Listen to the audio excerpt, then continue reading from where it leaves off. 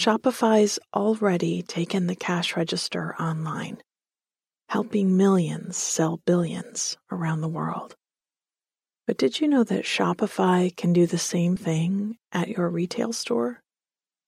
Give your point of sale system a serious upgrade with Shopify.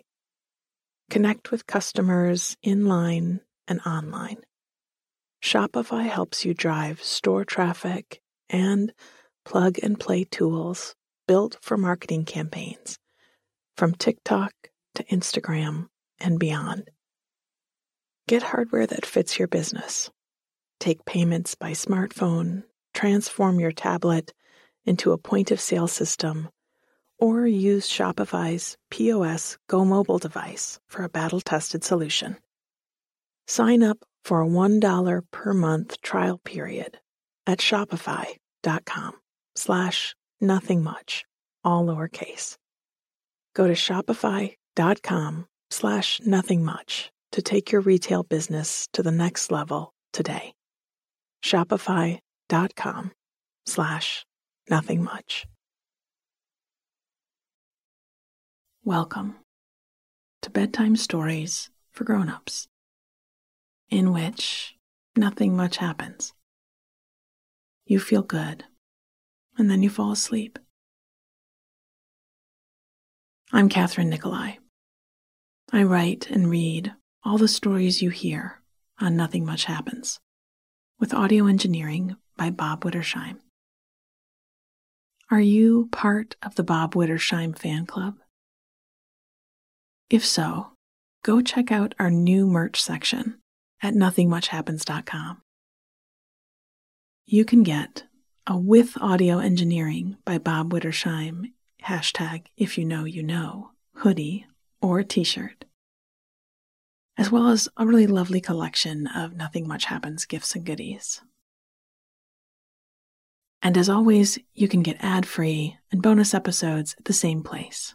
That's nothingmuchhappens.com. Now let me say a little about how this podcast works. I'm going to read you a simple, soothing story. It's mostly about mood and feeling, so you don't have to keep track of anything as you listen. Just let your mind follow along with the sound of my voice. This will keep it from wandering, and before you know it, you'll be dropping off to sleep. I'll tell the story twice, and I'll slow down a bit with the second telling. If you wake again later in the night, you could start the story over, or just think back to any part of the story that you can remember, especially any part that felt cozy or relaxing. So many listeners have confirmed what I've been telling you all this time, that the more you listen, the more quickly you'll drop off, and the quality of your sleep will continue to improve. Now, turn out your light. Slip down into your sheets and feel how cool and soft they are around you. Get your pillow in the right spot and let your whole body relax. You have done enough for today. It is enough. So let's take a deep breath in through the nose and out through the mouth. Do that again. In and out.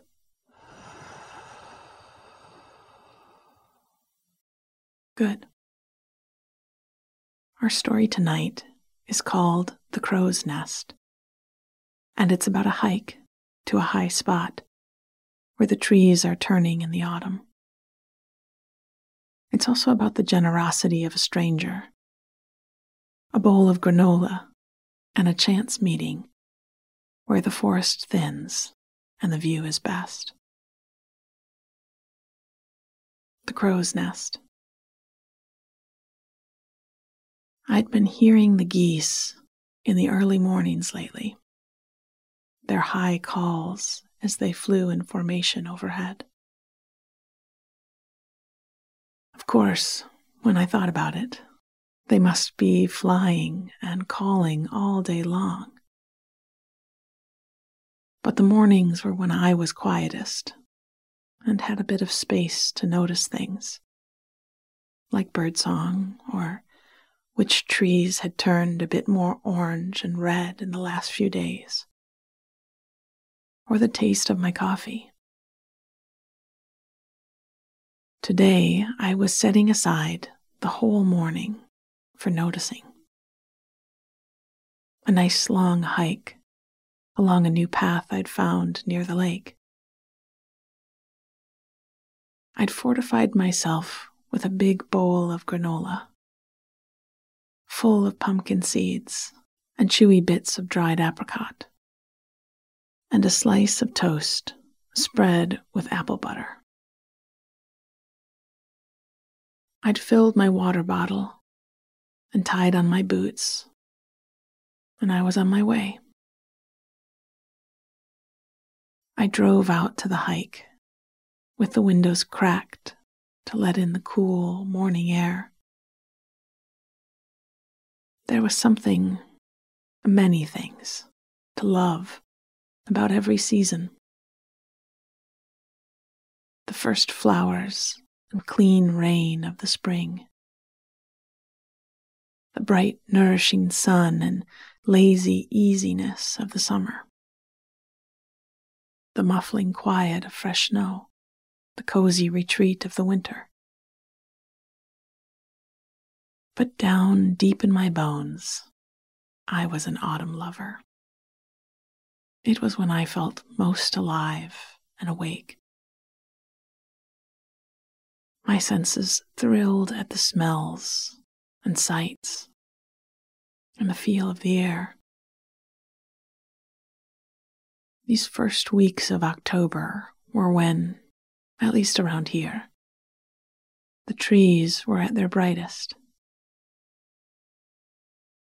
Leaves were turning and just barely beginning to fall, so the landscape looked like a painter's palette. The colors bright, but blending a bit as one tree blurred into the next. I found a spot in the little gravel lot ringed with logs to park my car, where there were already 3 or 4 others. Though I might hike all morning without bumping into anyone. I'd found this trail one day as I'd been driving down dirt roads, looking for a different way home from a trip out of town. I've always preferred the scenic route whenever I can take it, so have mapped out a lot of the routes that ring the village, just by taking random left and right turns over the years. I'd seen a hand-painted sign driven into the dirt on a corner, pointing to the Crow's Nest Trail. I'd been in no hurry and followed the arrow to this little lot. Since then, it had become my favorite hike, and one I did at least once a week when I could. The land it ran through wasn't a state park.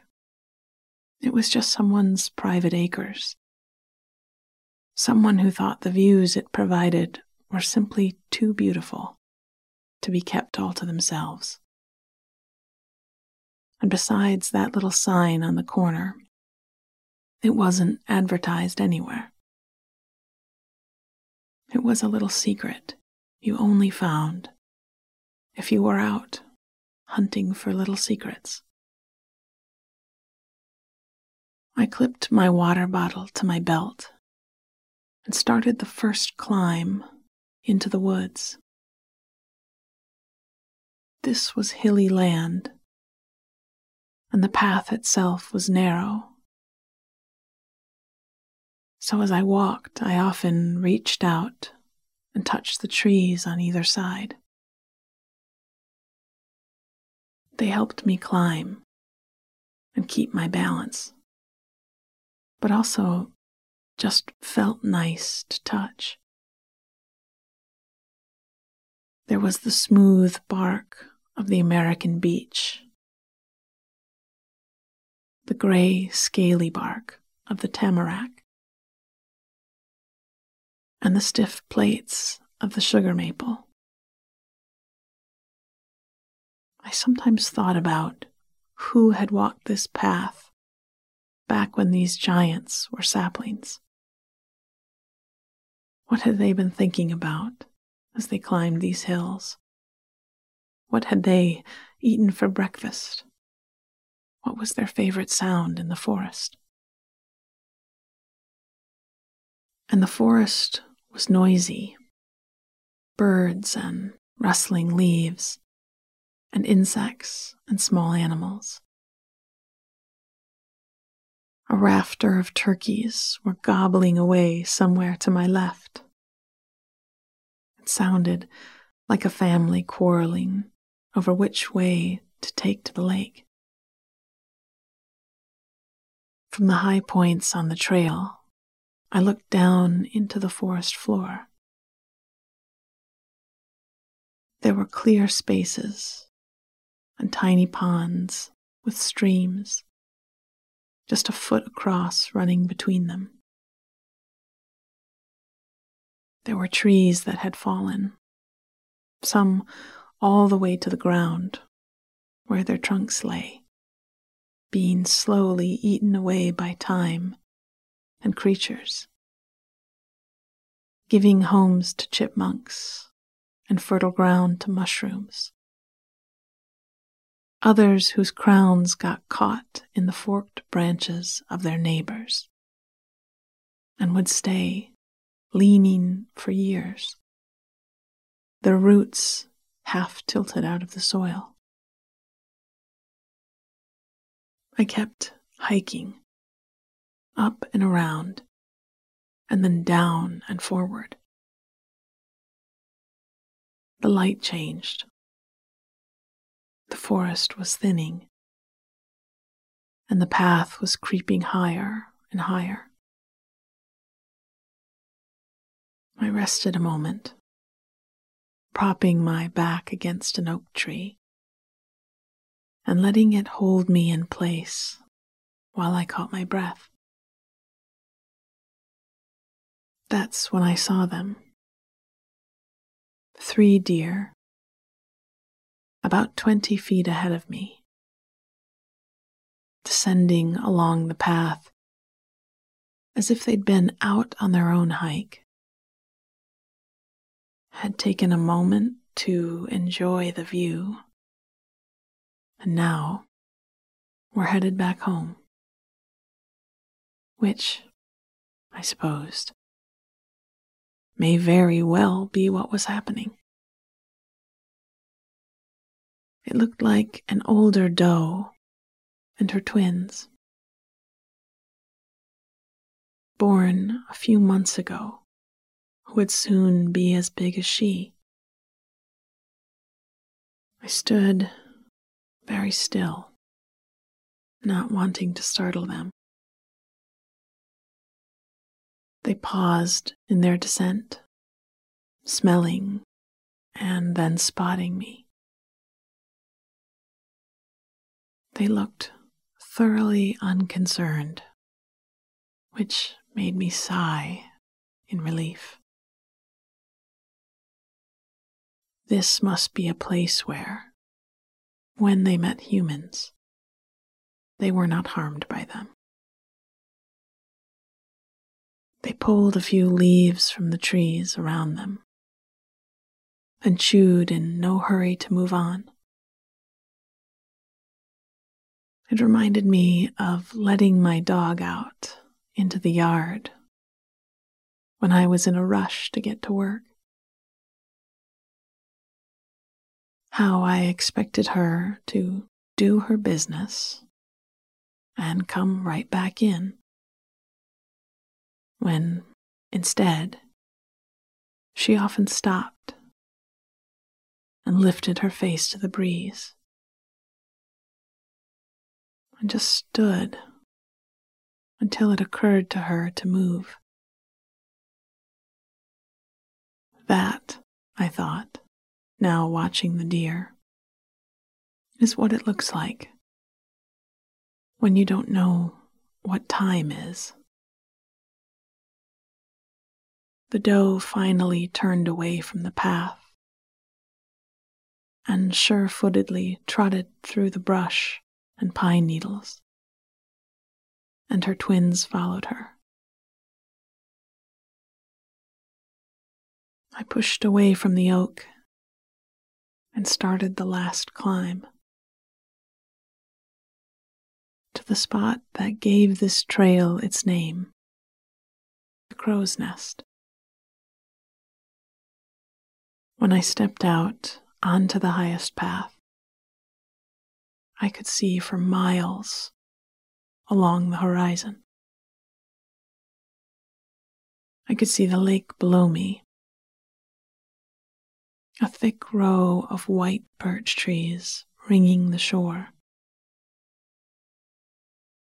I could see miles and miles of orange and yellow and red treetops, and far in the distance, roofs and chimney stacks,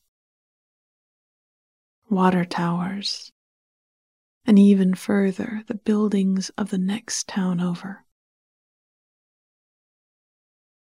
I took in this view once a week, though it never failed to astonish me. Isn't that one of the things they say happy people regularly experience? Awe, wonder. I'd already had 100 moments of it today, from the geese flying overhead to the taste of my apple-buttered toast, the bright colors of the trees, the deer as they chewed, and now this view that a stranger I'd probably never meet generously shared with me. What a world. The Crow's Nest. I'd been hearing the geese in the early mornings lately. Their high calls as they flew in formation overhead. Of course, when I thought about it, they must be flying and calling all day long. But the mornings were when I was quietest and had a bit of space to notice things like birdsong, or which trees had turned a bit more orange and red in the last few days, or the taste of my coffee.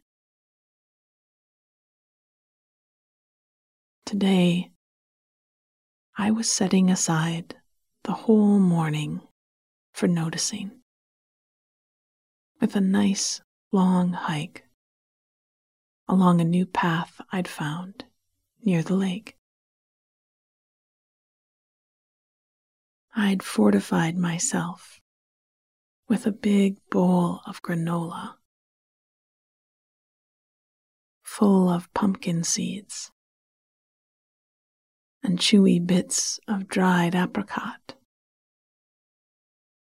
and a slice of toast spread with apple butter.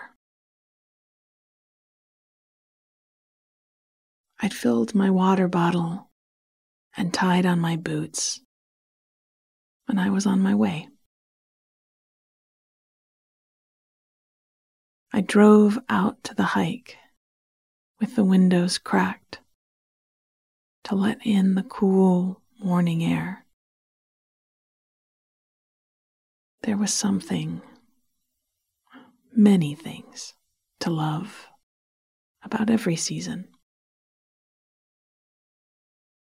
The first flowers and clean rain of the spring,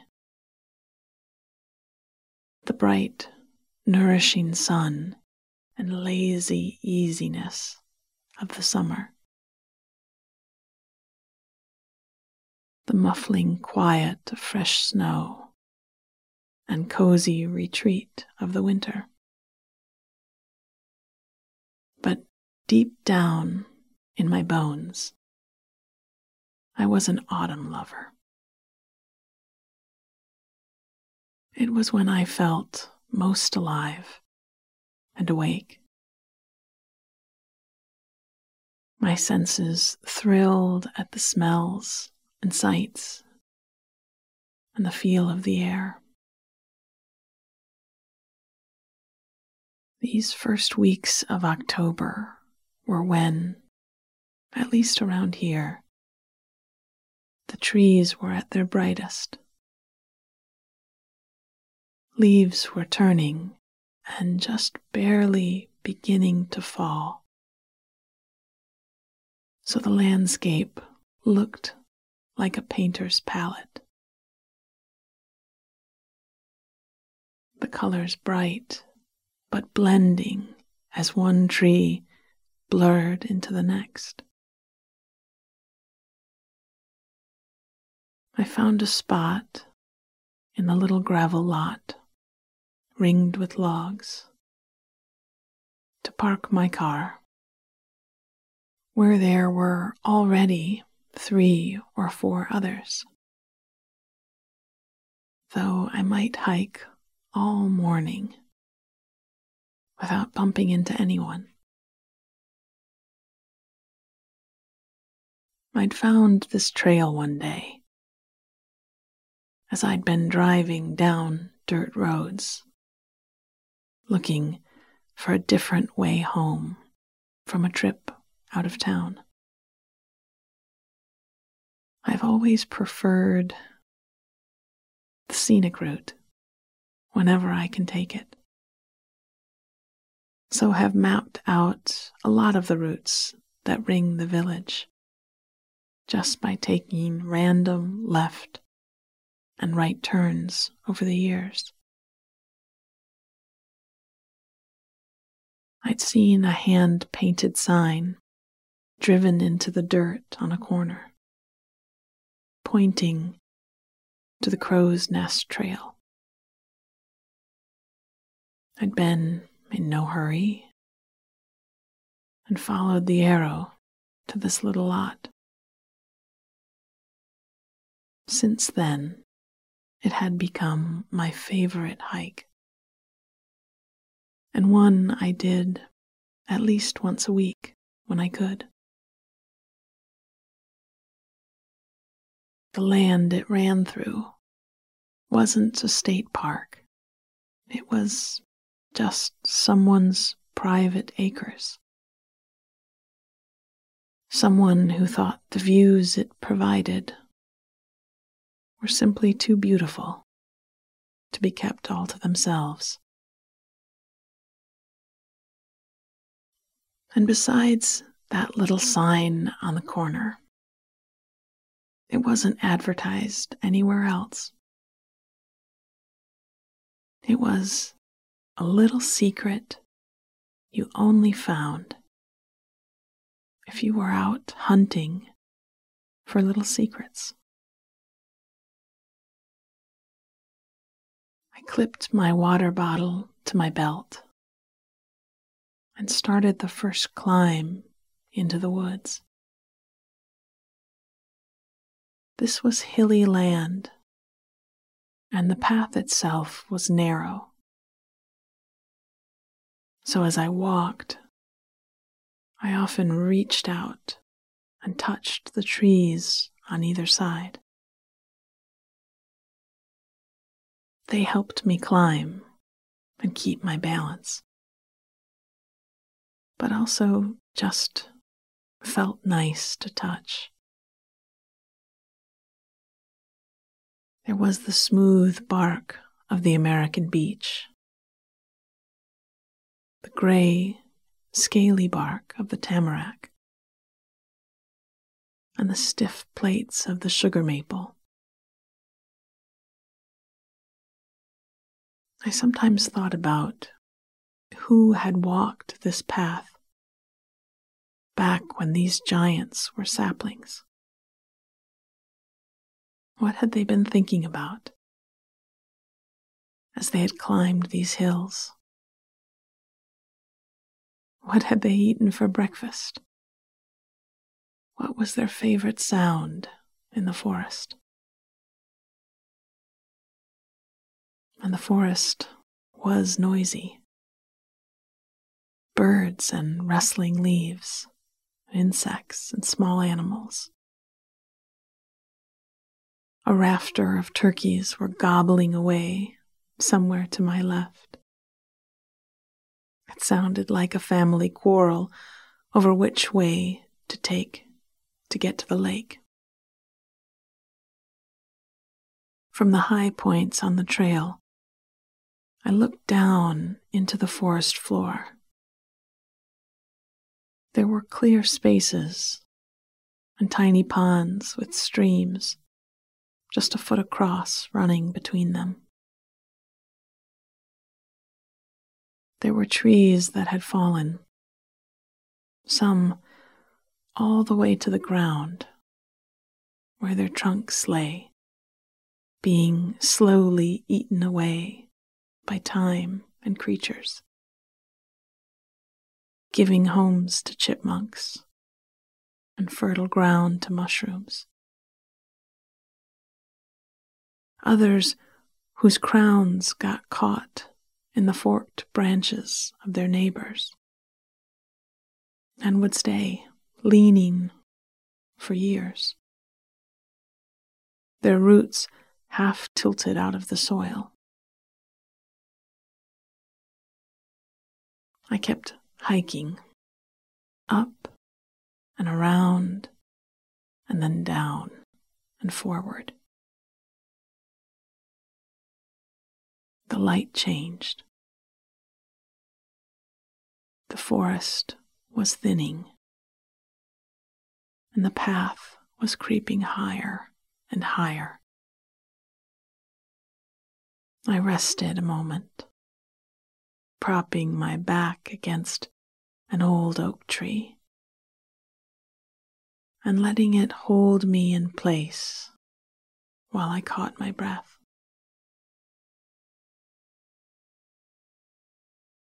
That's when I saw them. 3 deer, about 20 feet ahead of me, descending along the path as if they'd been out on their own hike, had taken a moment to enjoy the view, and now were headed back home, which, I supposed, may very well be what was happening.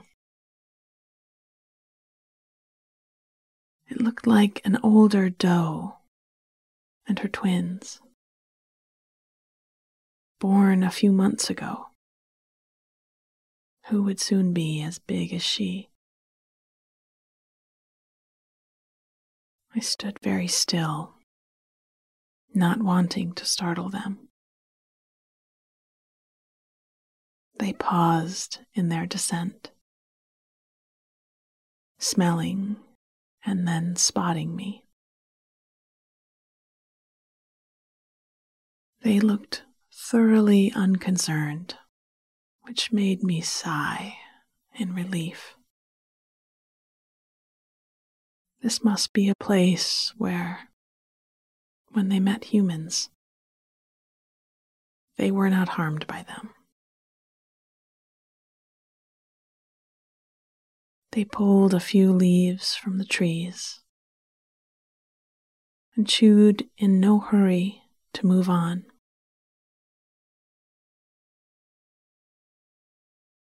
It reminded me of letting my dog out into the yard when I was in a rush to get to work. How I expected her to do her business and come right back in, when instead she often stopped and lifted her face to the breeze and just stood until it occurred to her to move. That, I thought, now watching the deer, is what it looks like when you don't know what time is. The doe finally turned away from the path and sure-footedly trotted through the brush and pine needles, and her twins followed her. I pushed away from the oak and started the last climb to the spot that gave this trail its name, the crow's nest. When I stepped out onto the highest path, I could see for miles along the horizon. I could see the lake below me, a thick row of white birch trees ringing the shore. I could see miles and miles of orange and yellow and red treetops, and far in the distance roofs and chimney stacks, water towers, and even further the buildings of the next town over. I took in this view once a week, though it never failed to astonish me. Isn't that one of the things they say happy people regularly experience? Awe, wonder. I'd already had 100 moments of it today, from the geese flying overhead to the taste of my apple-buttered toast, the bright colors of the trees, the deer as they chewed, and now this view that a stranger I'd probably never meet generously shared with me. What a world. Sweet dreams.